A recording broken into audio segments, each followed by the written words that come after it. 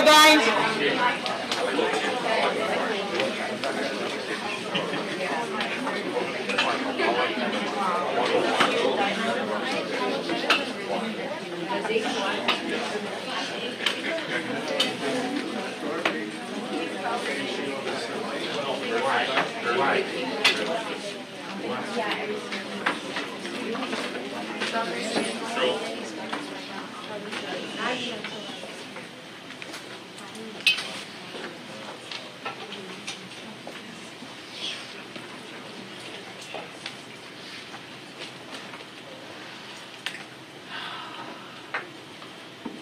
This is a carotid endarterectomy.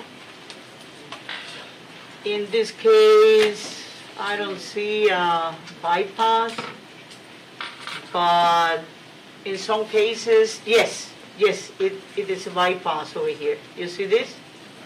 There is a bypass here. Yes. Okay.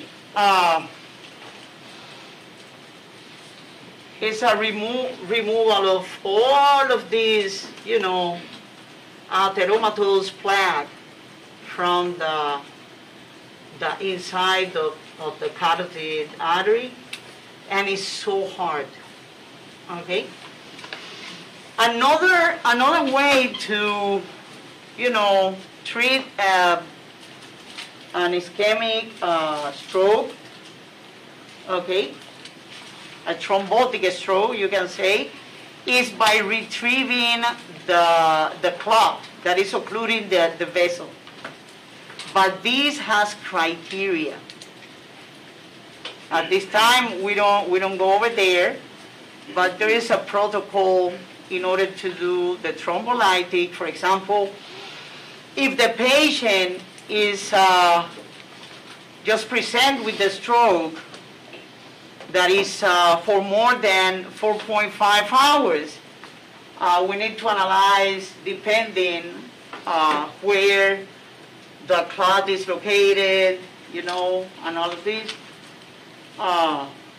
We can analyze the retrieval of the clot.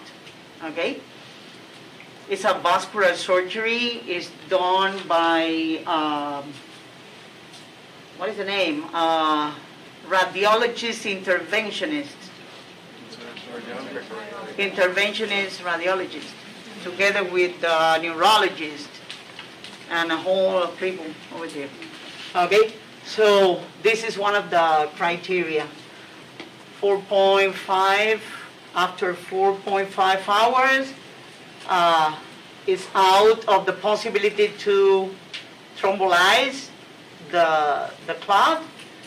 We're going to use a retrieval in some cases. Okay, in some cases. Just, I wanted to show you this, and the carotid endarterectomy as well.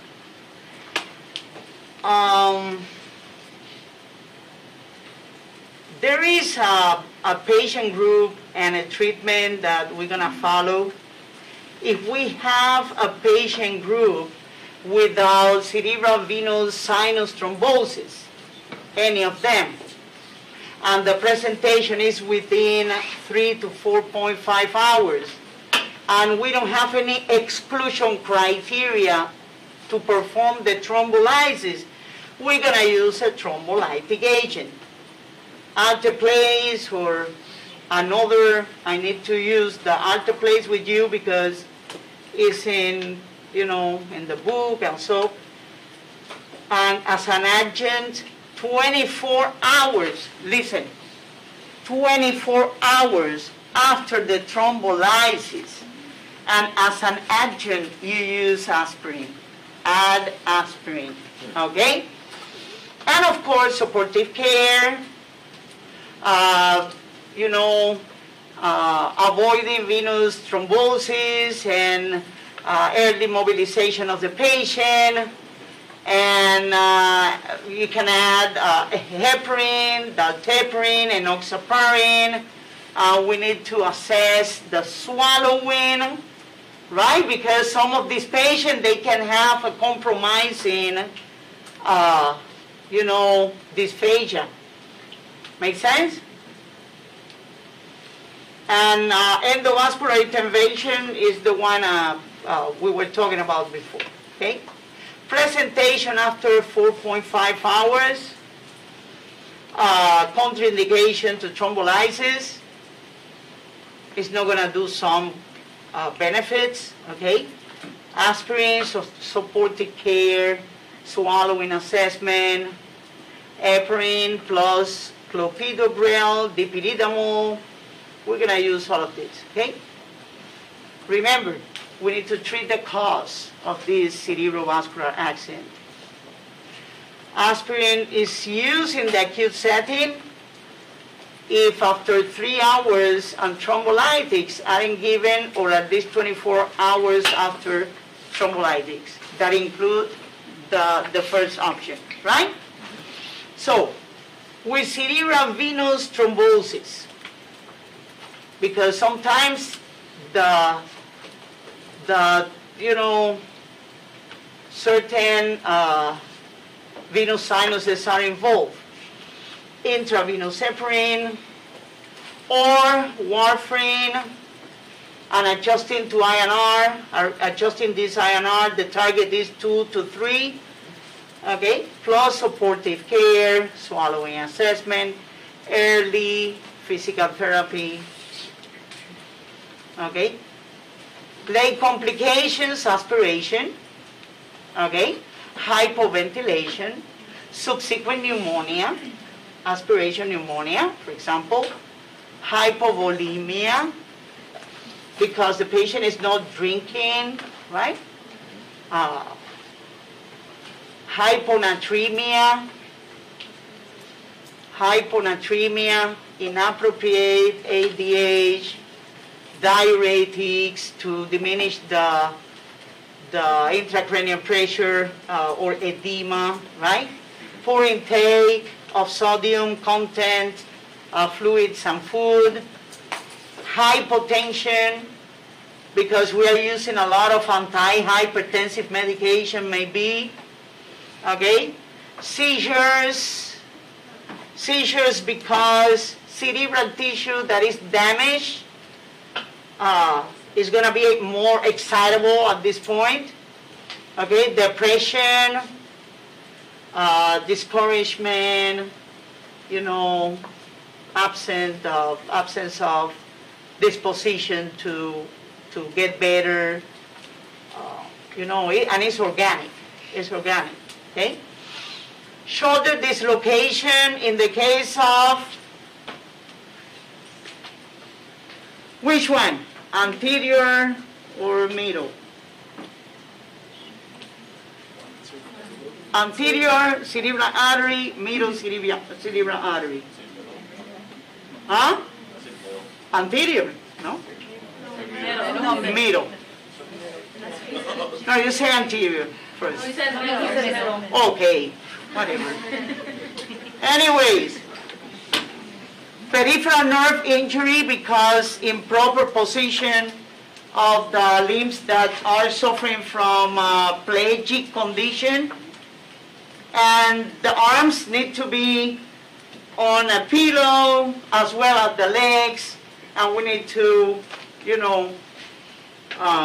try to avoid the deep venous thrombosis in this patient. Pressure ulcer, bedbound patient, they don't mobilize the patient, they don't turn the patient to sides. Urinary tract infection because the indwelling Foley cat or stray cat to evacuate the urinate to void. Excessive use of anticoagulants.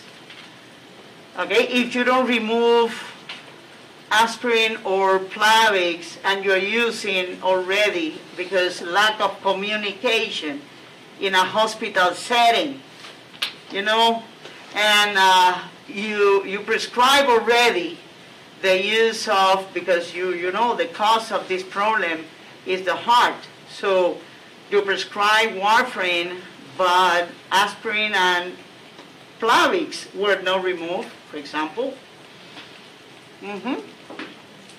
congestive heart failure, we have fluid overload.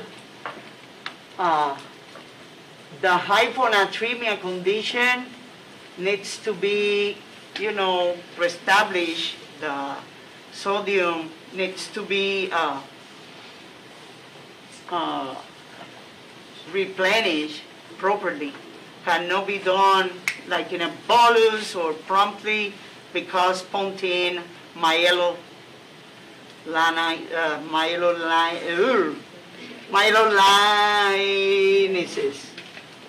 Okay?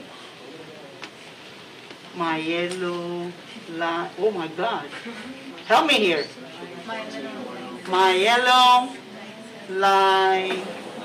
Myelolysis, yeah, but it's longer than that. Anyways.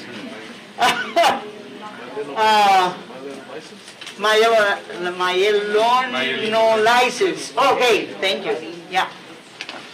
Okay. CT scanning, remember, is very important. It's a first-line imaging study in suspected stroke patient. Is the one that is gonna, rule out any bleeding, intracranial bleeding, and you can have this possibility everywhere in this country, of course. Intracranial hemorrhage, the one that are extra-axial, like in the case of these occur outside the brain tissue, extra-axial hemorrhage, like in the case of epidural, subdural, and subarachnoid hemorrhages, and intraaxial hemorrhage that are the intracerebral, or the one that happens inside the ventricle of the brain. Okay, so the parenchyma, the brain is very sensitive to anything that is outside of the blood vessel. Every, bleeding or pulse or any changes in the environment, like acidic condition, metabolic acidosis, all of these affect highly the brain. So hemorrhagic stroke, rupture of an artery, right? Hemorrhagic stroke, cerebrospinal artery, and this is going to result in intraparenchymal, subarachnoid, or intraventricular hemorrhage, right?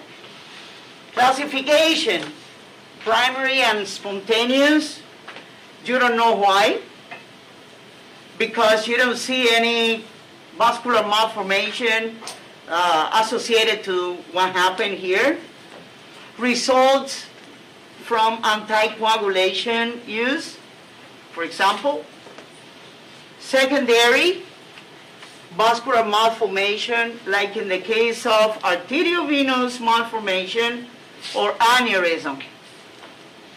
Medical or neurologic diseases that damage the coagulation or promote the vascular rupture. Okay?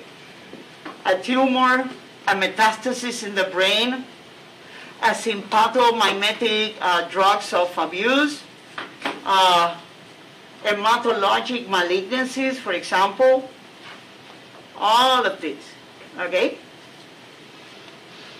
So, subarachnoid hemorrhage, bleeding within the subarachnoid space, and we know where this lies, right? Between the pia mater and the arachnoids, okay? Most cases happens because a rupture of an intracranial aneurysm, and 15 to 20% of patients that are presenting with subarachnoid hemorrhage, they don't have a vascular lesion on in each of four vessels, cerebral angiography. You don't see any abnormalities over there.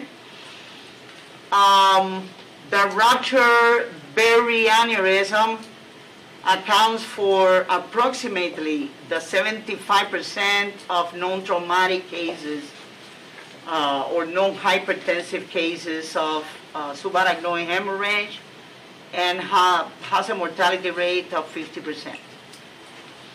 Etiology: cerebral aneurysm, arteriovenous malformation, acute hypertension related to cocaine use or methamphetamine use, traumatic brain injury, amyloid, angiopathy. All of them could be causes of subarachnoid hemorrhage. Okay. Severe headache, the worst headache of my life, is known as a thunderclap. Nausea, vomiting, photophobia, nuchal rigidity. Okay. Focal neurological findings as well. The CT, you can see the hemorrhage. Lumbar puncture is indicated if you don't have any sign of elevated intracranial pressure, or a CT is not telling you anything, right? So lumbar puncture is indicated, and of course the fluid, the cerebrovascular, spinal fluid is going to turn depending xanthochromic or red if it's active, right? The bleeding.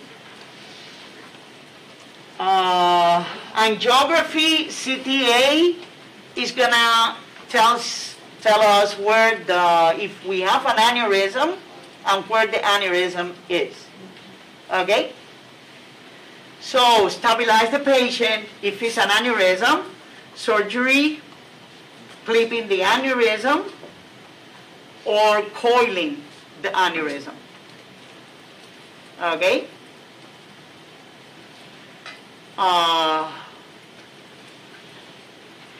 It depends where in the case of a rupture aneurysm, the only thing you can do is stabilize the patient and follow the patient with all the, treatment for protect the brain. If it's a leakage, what you find during the angiography, organize a surgery to clip the aneurysm. In the case of arteriovenous malformation, it's complicated, and it depends where the malformation is located. Okay. Embolization, endovascular coil embolization, you need to enter with the cat and go until locate the vessel and start coiling the aneurysmal sac. Okay? Coiling the aneurysmal sac is the only possibility to, stop this from bursting. But in some cases, in the case of arteriovenous, malformation, it's a series of surgery what you need to do with this patient, because you can coil depending the size of the arteriovenous malformation. You're gonna coil these by sections until you. It's a lot of complication with this. Okay. Rebleeding, acute hydrocephalus, vasospasm, subsequent damage of the area where the surgery was done or where the aneurysm burst. Okay? There's multiple sites associated with coarctation of aorta and polycystic kidney disease.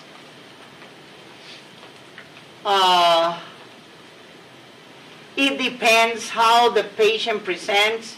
Some patients complain from headaches constantly for years that looks like a tension headache without any focalization until somebody in the family appears to suffer from aneurysm.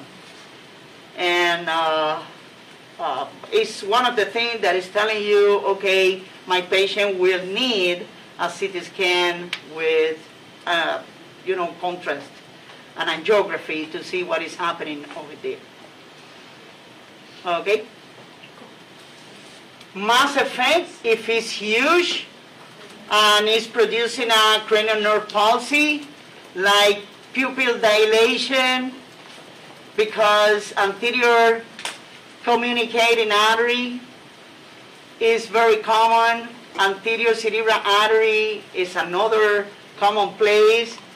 And a rupture is going to produce a subarachnoid hemorrhage. It's huge. And let's pray, right? Because, okay. Clinical presentation, everything that you know already, depending the degree of this bleeding, loss of consciousness. In the case of malignant hypertension, when this happens, is known as ictus apoplecticus. It's a massive hemorrhage with a very, very rapid increase in intracranial pressure, and the majority of the cases you cannot do anything for the patient. Sometimes the blood finds a way to drain into the ventricular system and, go down to the central canal in the spinal cord. But it's difficult, okay? Other factors that you can have in mind, more than 50 years age, female, Afro-Americans, altered mental status, nuchal rigidity, unilateral, bilateral ciscranial nerve pulses, intraocular hemorrhage, neurological, focal neurological signs, symptoms. Okay? So, 4 main types. The saccular aneurysm, they have a very thin wall, and they can burst very easily. Fusiform dilatation of the whole circumference of the vessel. Berry aneurysm, the one you're going to find in the Willis circle. And mycotic aneurysm, those are produced by infected embolus or emboli. Okay?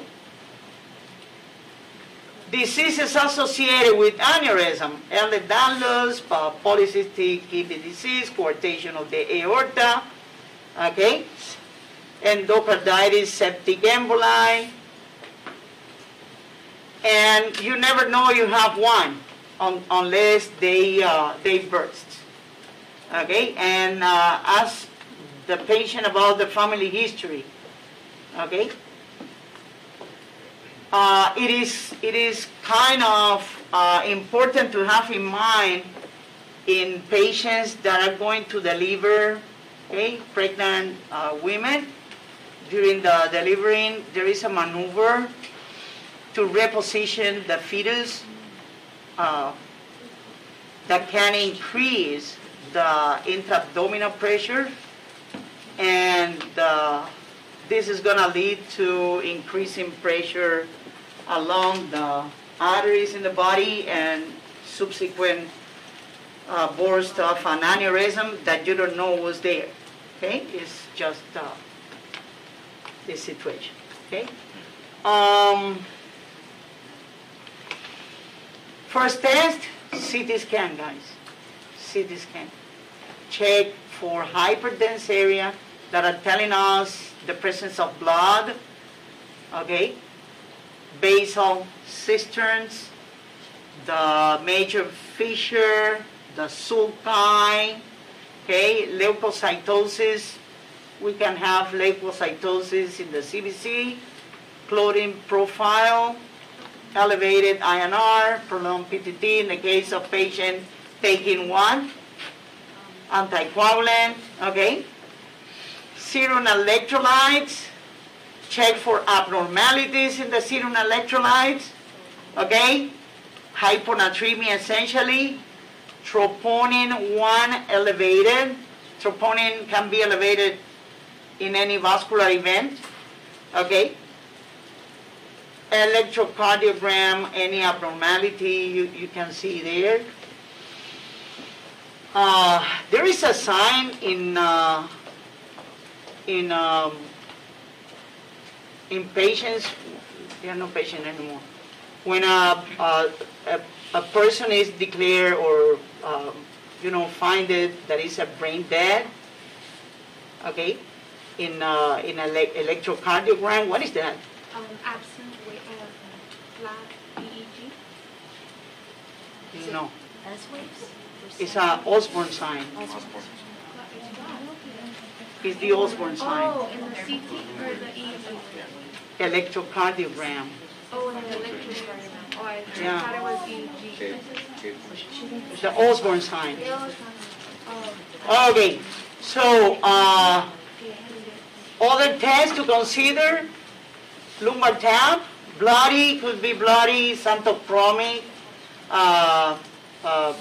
cerebrospinal fluid, digital subtraction angiography, try to find the aneurysm, computed topography and geography aneurysm, magnetic resonance to find the aneurysm,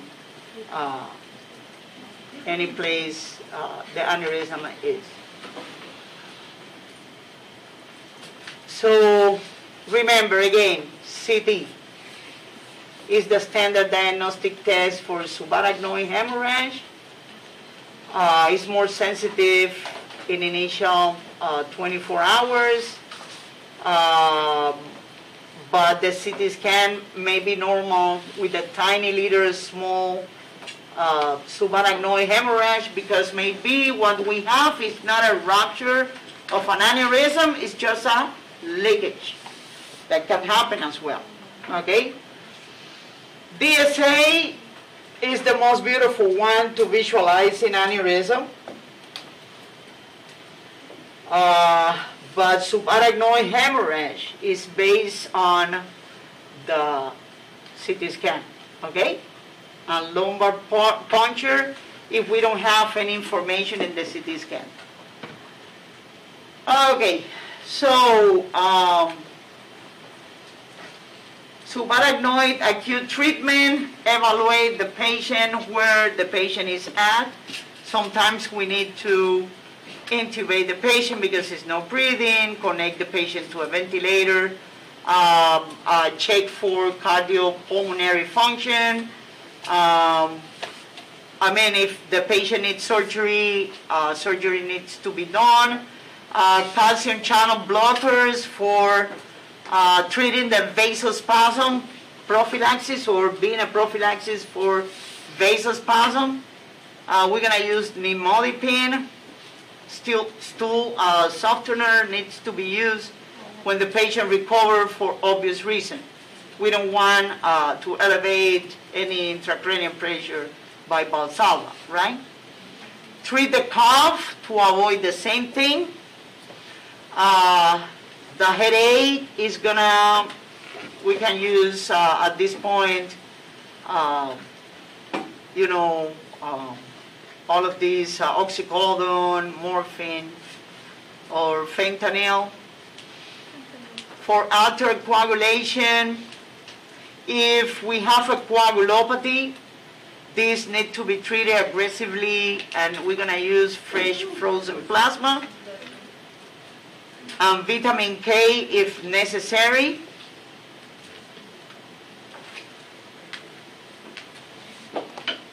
Hyponatremia. Oh, central pontine myelinolysis. Oh my God. Okay. This, replenishing of the sodium needs to be, slow. Because if we are going to correct this hyponatremia very fast, the patient is not going to wake up never ever. Okay? So our correction rate is going to be 12 milliequivalent in 24 hours, and we're gonna check the sodium again, okay? So this is a giant posterior communicating artery aneurysm. This is a digital subtraction angiogram. It's so beautiful, right? Internal carotid artery, and this is the posterior communicating artery. It's giant. Okay, so this is the coiling. Okay, this is the micro catheter, the micro one, and the coiling. This is the clipper to clip the aneurysm. This is how you see the coils in the head. Okay, emerging statins, magnesium sulfate, endothelin 1 antagonist. Okay, rebleeding is very common. Complications, the same complications we have for the, the ischemic stroke, but we need to add over here rebleeding. Oh, rebleeding. Okay, we are rebleeding here. Okay, acute hydrocephalus, chronic hydrocephalus. If it's chronic hydrocephalus, a shunt needs to be established. Okay, we need to prevent the seizures. So one of the complications could be a seizure in the future, a neuropsychiatric problem as a complication from this. Okay, this is a subarachnoid hemorrhage here, over here. Okay, hypertensive hemorrhage. Look at huge. This is a big one.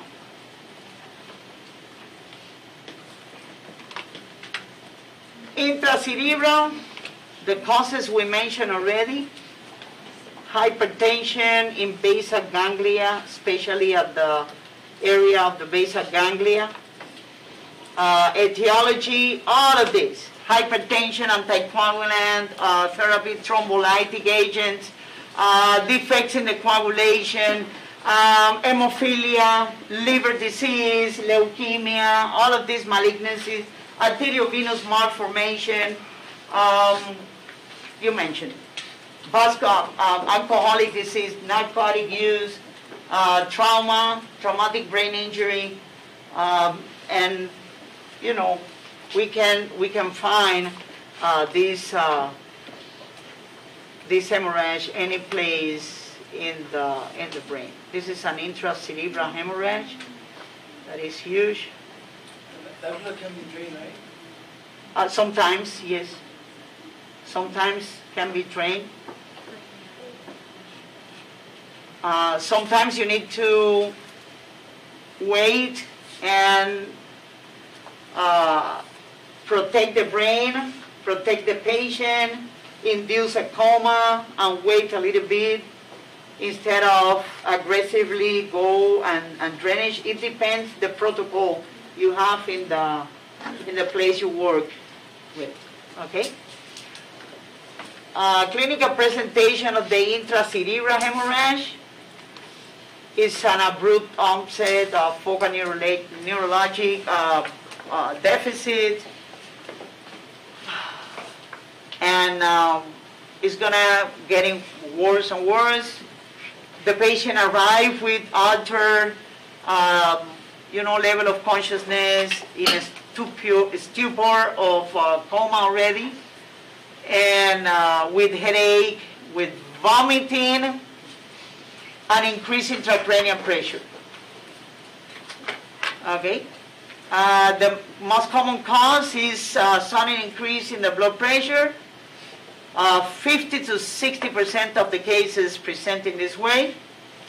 And because this elevation of the blood pressure,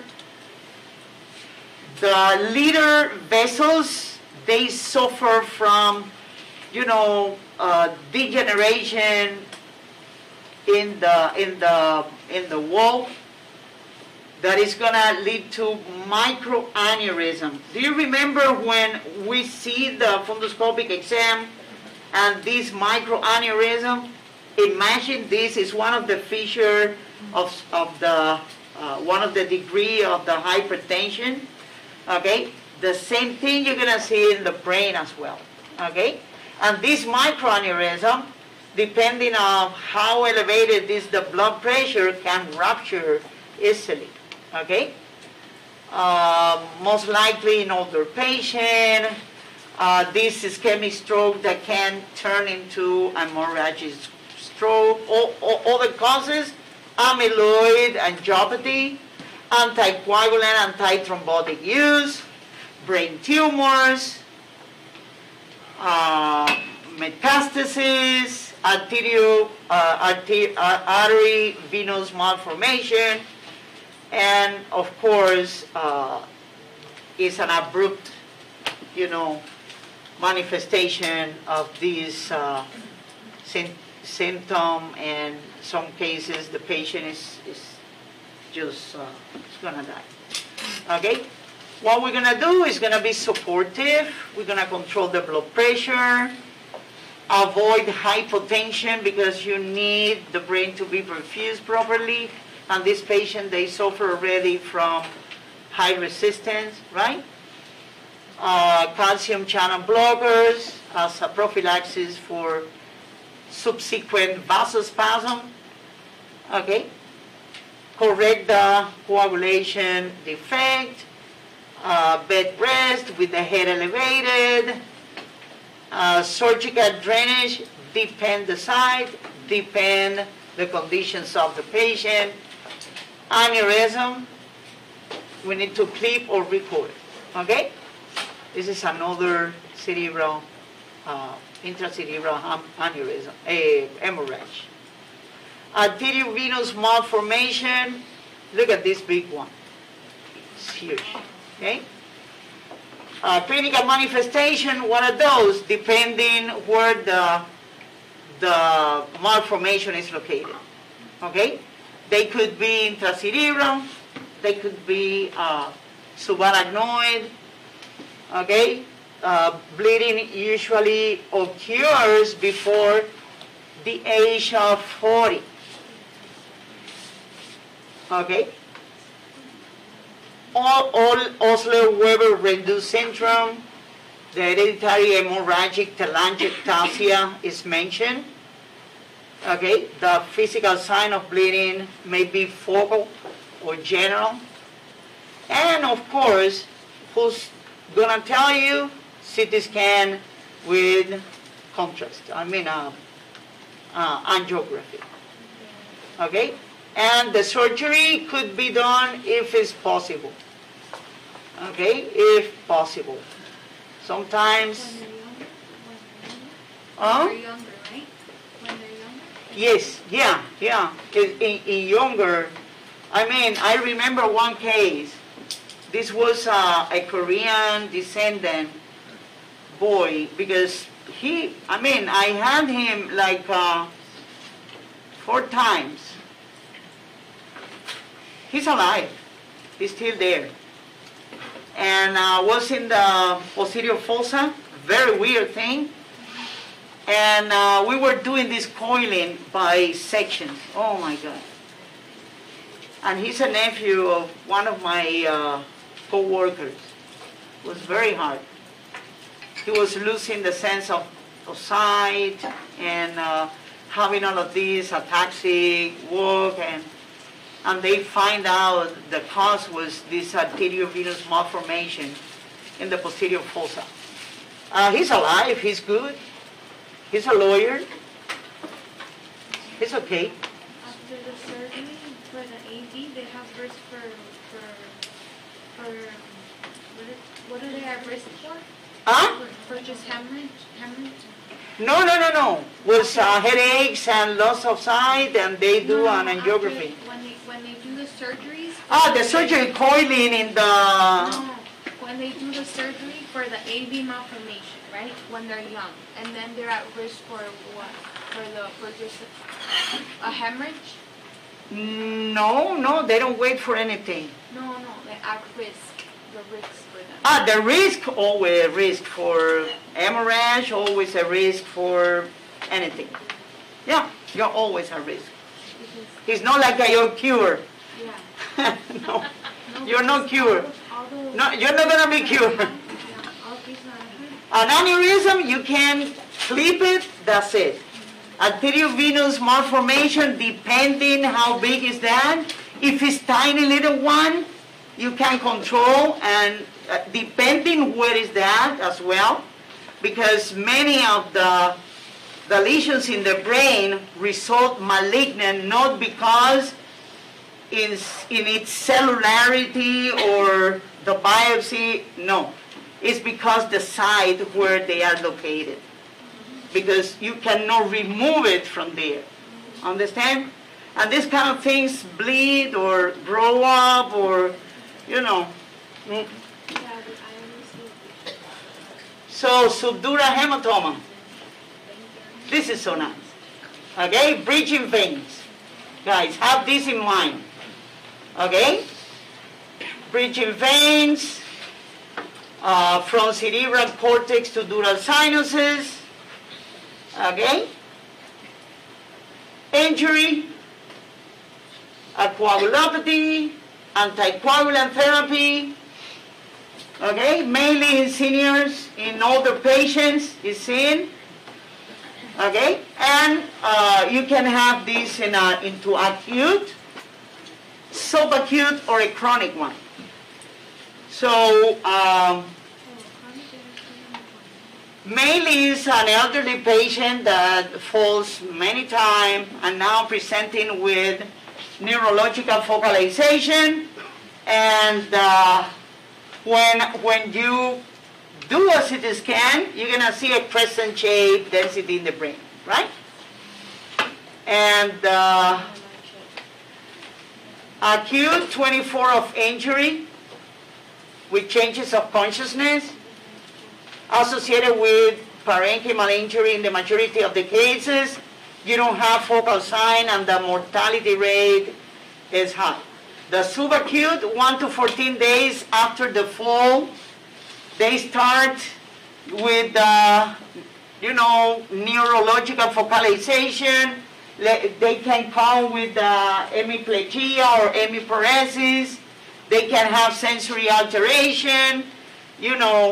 A headache is very common, and a chronic, a trauma is, I don't know when this happened. Okay, the patient presents after 2 weeks. The headache is one of the most common symptoms in all of these things, okay? And one of the signs, dementia is a little bit strong, but it is, okay? Dementia or focal neurologic defects, and 20% of chronic subdural hematomas are bilaterals, cup and countercup. Okay? Now, what happened here is, that's why they come with all of this situation. Okay? Crescent shape. The chronic one, have you followed sometimes a bruise on your arm? That at the very beginning is red, then turn purple, then turn a little bit greenish, and then turn yellow? This is the same that is happening here. This was a hematoma. The bridging vein stopped from bleeding, but at a certain point, what happened is that the degeneration of this hematoma start happening, okay? And gaining in fluids. Gaining in fluids, and of course it's gonna press more the brain. And here you have all the, the complainings and the focal neurological signs and everything. Okay, that's why. Is the hematoma evolving? Just the hematoma evolving. Okay? Epidural, this is serious. Middle meningeal artery. Okay? Middle meningeal artery. Okay? Fracture associated with fracture, 75 of the cases. Transient loss of consciousness from the initial injury, then the patient recover. Okay? A little bit lucid, and then loss of consciousness again, and increase the sensorium is gonna continue being taken. If you don't act, the patient continue bleeding, pushing the brain, and it's much better to drain this epidural hematoma as soon as you can. Okay? Lenticular unilateral convexity, usually in the temporal region where the pterion is the area that is the most weakest area in the skull, in the skull. So usually doesn't cross the line, but could be, fracture in fragments, or, where the pterion is. Mortality is 12, okay, 12%, and it's related to the preoperative condition. Because if you have the opportunity to drain this hematoma and control the bleeding, everything is going to result normal, guys. Okay? Epidural. Remember, this is the classic presentation. The treatment is surgery, surgical evacuation, as well as the subdural hematoma, okay? Evacuation of the hematoma. Then we need to admit the patient that has had head trauma, which has caused either loss of consciousness for at least 2 minutes or skull fracture. We need to admit the patient, observe the patient. Okay? So I think we are good for this now. Any question about this? No? Okay. So we have a little bit more. Take 10 minutes, please.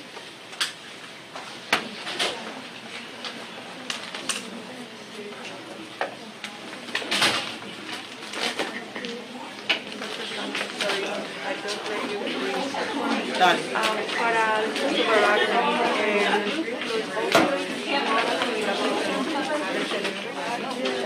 Hay que dárselo porque eso huele.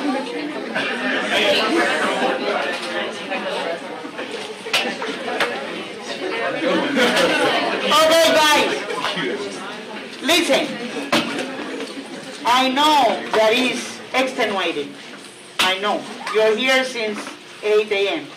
I'm here since, I think, 6:45, something like this. It's extenuating. And this is very heavy. It's a heavy thing. I try to, just put in a little thing, but it's a lot. It's like almost asking for forgiveness, Anyways, no, it's true, because these kind of things are very heavy. And over here, after mental status, major and mild neurocognitive disorders, delirium and dementia, traumatic brain injury. We're going to have a look a little bit over traumatic brain injury and concussion and post-concussion syndrome. Okay, you're going to work with students from high school. They are playing football and all the things that I don't know what they play. But these kind of sports are kind of heavy and hard, and make them, suffer from these sometimes contusions, and the majority of the cases, concussions. So the reticular activated system is very, very good for us to understand what is this. This reticular activated system integrates everything. Keep the tone, keep the balance, keep the posture, okay, because it's integrated too with the somatic motor control, okay? So integrates as well the visual, the auditory, the vestibular stimuli, is responsible for sleep unconsciousness and pain modulation and habituation, things that we need to learn and do repetitively. It's a lot. Cardiovascular control is over there as well. The breathing pattern, the swallowing, everything is integrated, even the gaze, using the reticular formation. Okay? So, how we evaluate the altered mental status?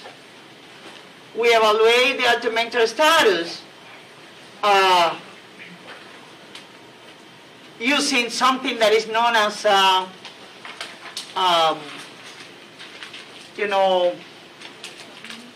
many tests. But anyways, I'm not going to go on the test. Let's go on this. Checking a combination of the patient levels of cognition, of the patient level of, attention, unconsciousness, and see what is happening to this patient in the matter of attention. If my patient is losing attention, or my patient is disoriented, okay, this is how we are going to evaluate the altered mental status. So, patients that suffer from meningitis, that is the case we're going to see tomorrow, for example, they may have problem with the consciousness sometime, okay? Altered sensorium, and they are not very attentive, they don't pay attention to you, guys, but they know. They are oriented. They know where they are. They know the name, They could be a little bit, lethargic, you can say, because they have an infection in the head, okay? So, they are not very, the attention is not the best, you can say. Even they make an effort, and they can tell you more details if you insist. Okay? So, in some cases, the patient, they show altered level of consciousness plus altered level of cognition.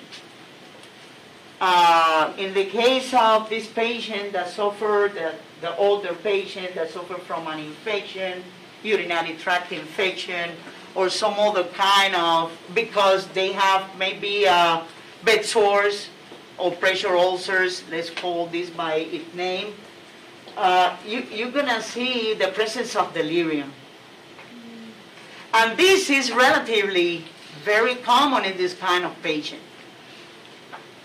And sometimes is not seen, this delirium is not seen as a consequence of a bad condition that can kill the patient. Oh no, this patient is crazy or has dementia, and it's something that appears abruptly. So this is very important for us to make sure the time you are taking care of older adult that is taken from a nursing home or an ALF and having this kind of, evaluation, positive evaluation, make sure that it's not because a subjacent pathology that can kill your patient. Okay? Potential etiologies for this, we have the cerebrovascular, that this one affect directly the central nervous system and alter the mental status. And we just talked about this, the cerebrovascular accident, for example, the transient ischemic attack, all of these hematoma, okay, epidural, subdural hematoma, subarachnoid hemorrhage, they can alter the sensorium, okay, they can alter the mental status. The list of things that can alter the mental status is huge, okay. Traumatic, you mentioned, after a hip fracture, after any fracture this patient can have, or mainly hip fracture, the older patient is, no complaining of this, and it's a blood loss, it's like a more than 500 milliliter of blood, and it's a trigger for delirium in a frail older adult patient, for example. The neurologic dementia, delirium, seizures, status epilepticus, post-ictal status, tumors, hypertensive encephalopathy, or non-convulsive status epilepticus, Wernicke encephalopathy, you mentioned uremic encephalopathy can alter the mental status. Everything can alter the mental status. Burn, okay? Systemic diseases like cardiac disorders, myocardial infarction, congestive heart failure, pulmonary embolism, carbon monoxide poisoning, for example, arrhythmias, all of these diagnoses, all of these pathologies can result in an altered mental status. Okay? Psychiatric condition of the patient, bipolar disorder, acute psychosis can alter this mental status. Hypernatremia, hyponatremia, hyperglycemia, hypoglycemia, hypo and hypercalcemia, dehydration, hepatic encephalopathy, uremia, hyperthermia, hypothermia, hypercarbia can alter the mental status. Adrenal insufficiency, problem with the thyroid gland, thyrotoxicosis, myxedema. I mean, it's a long list of infectious, all the acute infections you can find. Okay? Pneumonia, UTI, soft tissue infections, cholecystitis can lead to an altered mental status as well.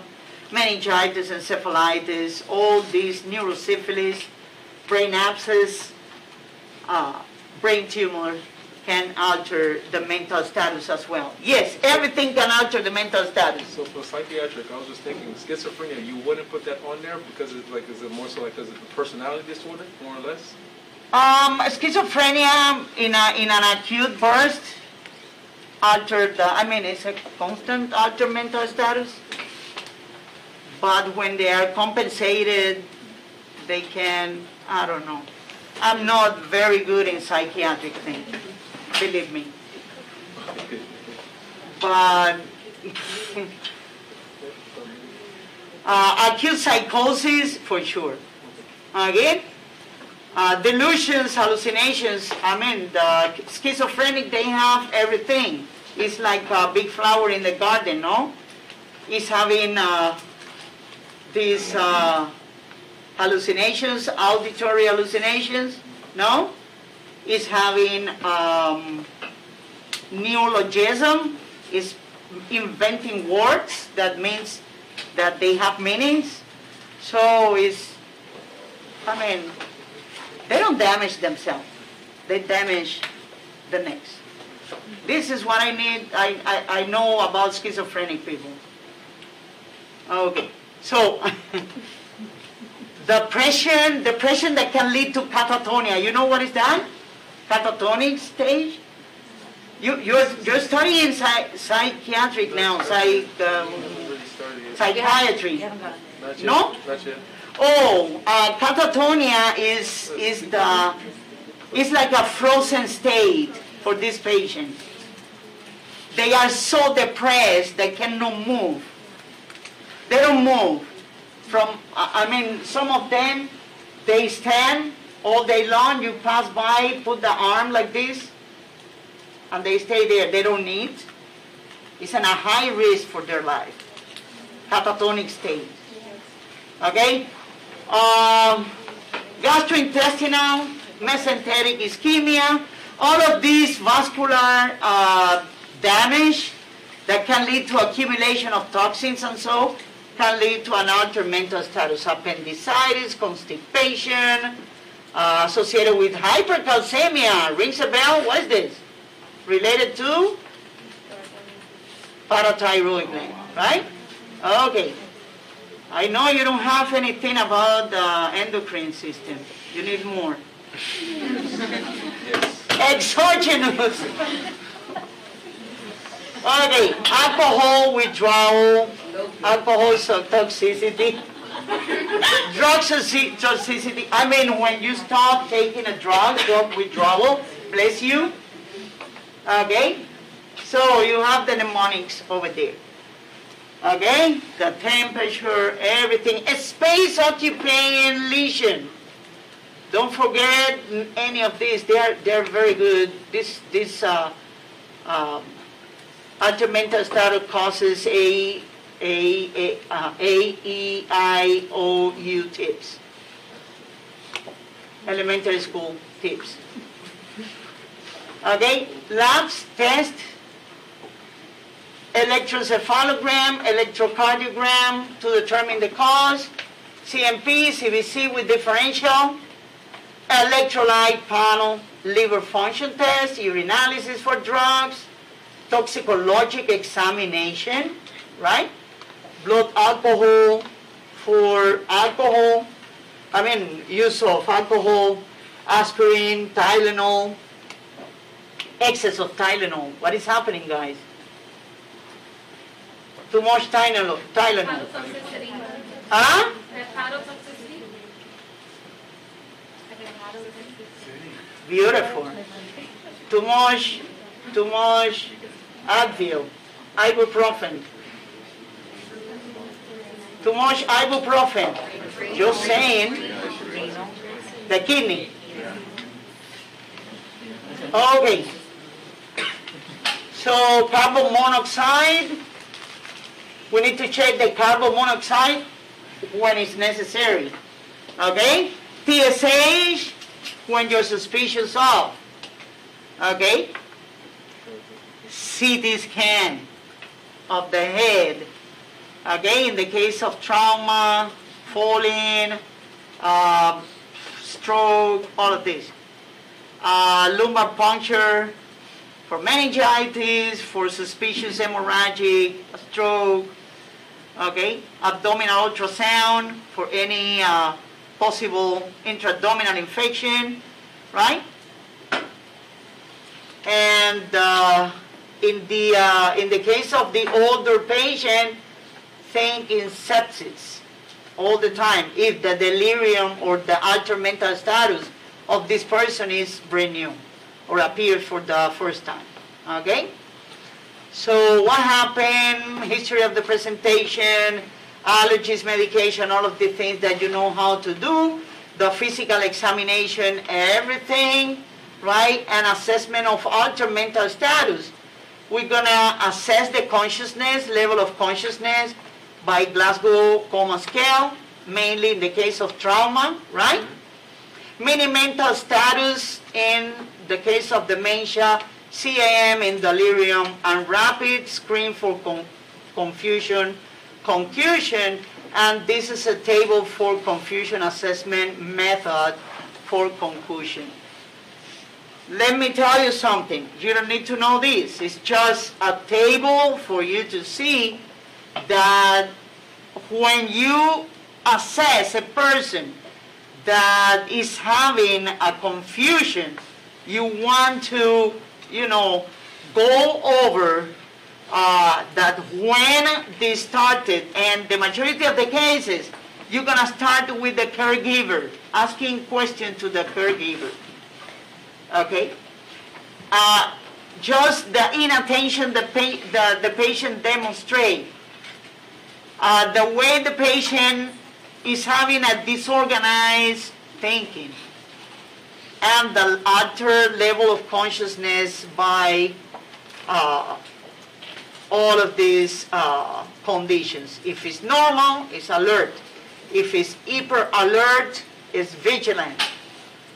Drowsy yet easily aroused, stupor. Unarousable is the coma.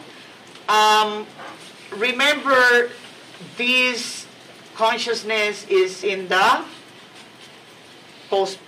Glasgow Coma Scale. Okay? Acute confusional state is delirium. Sepsis, sundowning. What sundowning is? At the end of the day, the life changes. You studied this already in psychiatry? No. Oh my God. Okay. So it is important for us to evaluate the patient we have in front of the eyes, right? So if the patient is having a delirium, this acute confusional state, we're going to find the medical causing this condition in the first place. Okay? We're going to use all of these evaluation just in case we have a drug abuse in the middle of this situation, or if the patient stopped from drinking or stopped from taking drugs, for example. Okay? So we know that alcohol abuse is the most common cause of delirium, specifically when we have these little green men in the room, over there. Okay? Delirium tremens. So, sepsis, sundowning, at the end of the day, the light changes and the condition of the patient, mainly in the older patient, it has the tendency to get worse. That's why they change the lights in the rooms. They try to, keep the same, environment all the time in order to avoid the worsening of the altered mental status of this patient at the end of the day. Can a demented patient or a major cognitive patient have delirium? Yes, they can go together or appear at the same time if my patient that is having a major cognitive disorder is having an infection that is not treated. Understand? Okay, this is the case of Alzheimer's patient. Okay, they are not at the end yet, and they're having an infection, nobody knows how, and out of the blue, they have a terrible altered mental status. So we need to look for another cause. Yes? No, the patients that have the end-stage, the cancer patients with the ammonia buildup, no? Too, with the delirium? Like not Of course, a patient with of course, it's one of the causes. Okay, so remember, traumatic brain injury medications, all of these is rapid in onset, short term, and reversible. Fluctuate hours to weeks, and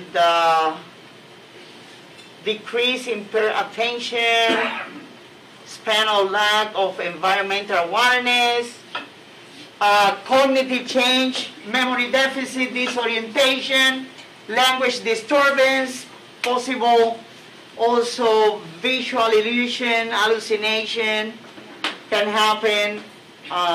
It's a rapid onset establishment, and we need to find out the physical condition.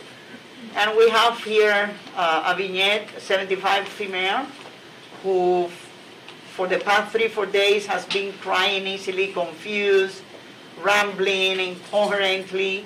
Her medical history is remarkable for mild dementia and well-controlled hypertension. She has never had anything like this in the past, and she has not had any recent changes to her medication. And when questioned, she has no difficulty articulating a sentence, but difficulty remembering what she was asked. Okay?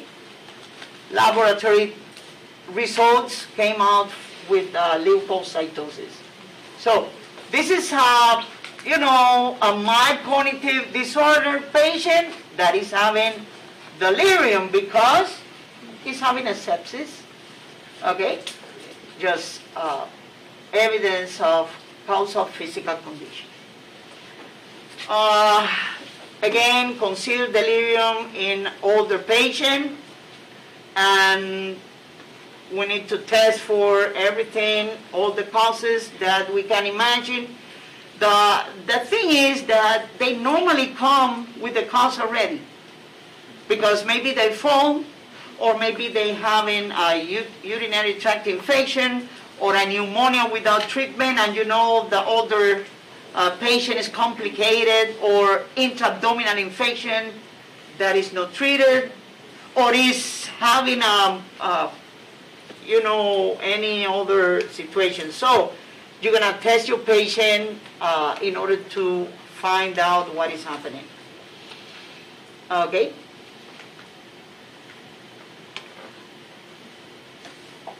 Major and mild neurocognitive disorders. Guys, there's a differentiation between the major and the mild. The neurocognitive disorders, the major are significant changes in cognition. The cognition is serious. The cognition is affected seriously. And the patient cannot have an independent life and require assistance with the complex things that the patient needs to do daily, like using a phone or cook the food, instrumental daily activities, daily living activities. So this is a major neurocognitive disorder. A mild one is the one that does not interfere with independence in daily activities in this patient. Okay? They can pay their bills, they can manage medication, but you need to help them doing something. This is a mild neurocognitive disorder. Okay? So, in the case of the major, they have a marked deterioration of the neurocognitive function. In the case of mild, they don't have such a problem yet. Okay? The next step is for us to know that essential for diagnosis, all of those are neurocognitive domain, like the perceptual motor function, the language, learning and memory, social coordination, complex attention, executive function, and of course, in the case of major alteration, they cannot complete their activities. So they will need, they are dependent of another person or a caregiver, okay? Essentially, is the progressive intellectual function is gonna decline, learning and memory is gonna decline. The age is the main risk factor, followed by a family history and vascular disease risk factor, because believe it or not, the vascular dementia is one of the most common one. Okay? So, clinical presentation, self-reported memory loss. I'm not telling you about the benign memory loss that I forgot my car key almost every day in the office and I need to come back. Or Professor Deiano leaving the card and the keys for his house in my office. And we are helping each other to find things all the time. So this is a benign, forgetfulness. Yes, okay. Forgetfulness? Yes. Oh my God, you see? Okay. So cognitive impairment is gradual and is progressive. Forgetfulness is going to be present, but it's not that I know that I forget things. So I need to go back and remember what I forget. I have this capacity, so I'm good still. Okay? Difficulties retaining new information. They don't remember recent events. They don't remember any events. Even they don't remember if they take a shower or ate like 15 minutes ago. Okay? Handling complex tasks like taking care of your bills and your bank account and so. Reasoning, they cannot cope with something that can happen like, I don't know, leaking in the bathroom or something like this. Something that, just calling a plumber, you're going to solve the problem, They are losing at the end the spatial ability and orientation. Even you're getting lost in your own house and you think the closet is the bathroom and the living room is your bedroom, or the office where you work maybe is the kitchen of your home and you set the fire there. For example, language and behavior. They even lost the possibility to feed themselves. They don't know what the fork is and how the fork is handled, for example, or how to put the food in their mouth at the end. Okay? Causes are reversible. Things that happen, infection in the central nervous system. Okay? Neurosyphilis. Professor, this is not reversible. But you can treat it and make it better. Okay? The damage is there already, but you can make it better. Metabolic and nutritional dementia, like in the case of vitamin B12 deficiency. Professor, but the damage in the spinal cord is permanent. In some cases, yes, it's permanent, but you can make it better.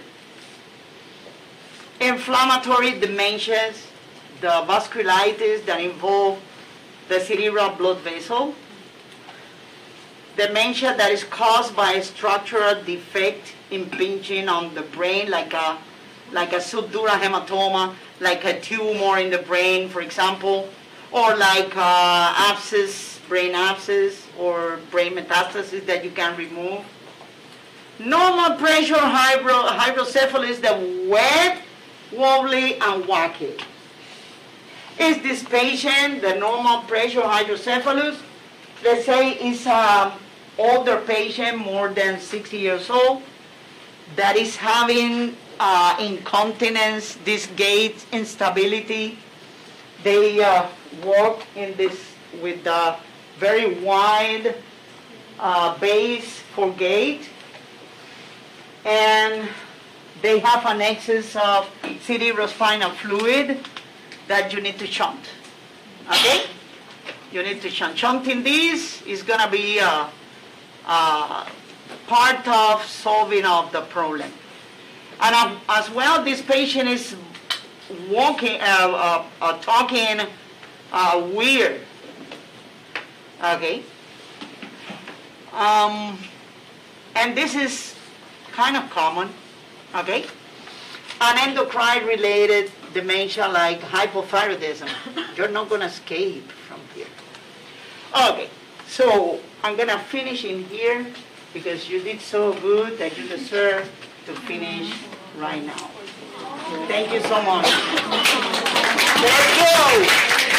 Okay, listen.